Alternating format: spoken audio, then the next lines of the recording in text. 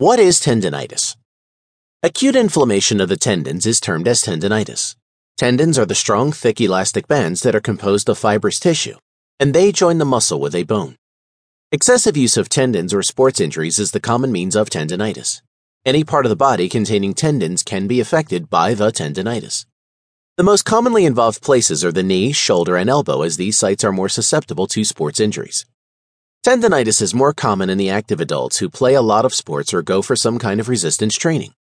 In fact, tendonitis is the major complaint of athletes and the biggest diagnosis among the sports injuries. However, it should be kept in mind that tendonitis is not limited to the youth and middle-aged adults only. It can also affect people in old age due to loss of elasticity and friction irritation. There are some terms that are mostly used for the description of the tendonitis. Depending upon the affected body part, some of the layman terms to describe tendonitis are swimmer's shoulder, golfer's elbow, pitcher's shoulder, jumper's knee, tennis elbow. Types of tendonitis. We have hundreds of tendons in our body connecting most of the muscles to the bones.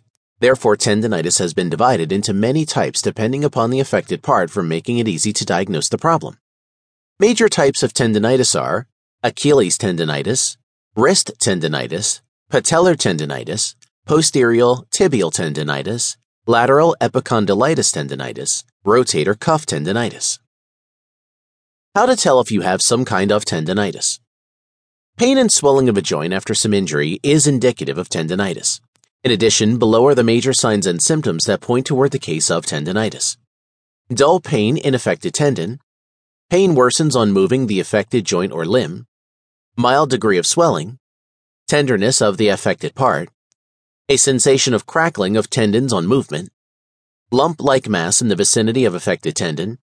Redness of affected part. Increased temperature of affected part.